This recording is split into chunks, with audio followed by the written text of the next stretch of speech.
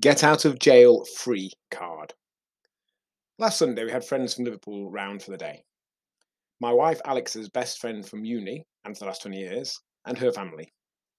Their kids are the same ages as ours, and we always have a great time when we get together. At one point, the middle child asked, "Do you have Monopoly?" "Do we have Monopoly?" I replied. "We've got about 7 different versions. Conventional, Manchester, Ultimate Banking, Voice Banking, Speed, Travel, and Deal off the top of my head. But there might be others." We settled on a game of Ultimate Banking, which I won.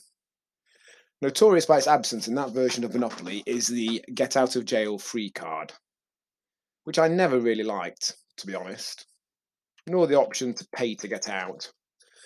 I always felt it should be miss a turn or more situation, a bit like actual jail. I appreciate it's only a game, but I'm not sure that paying money to avoid the consequences of your actions is the right message to teach kids. But you can sometimes just get away with them for no real reason. Actions have consequences.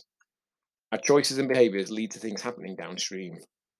There is no get out of jail free card in real life.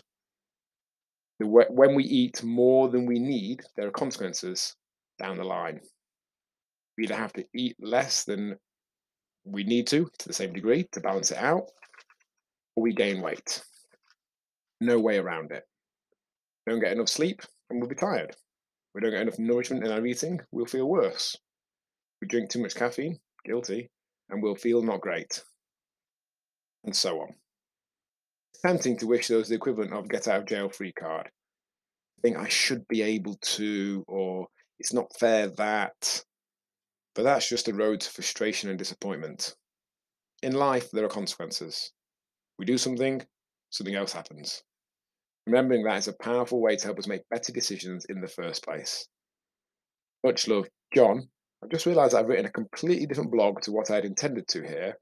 I'll come to my original point tomorrow.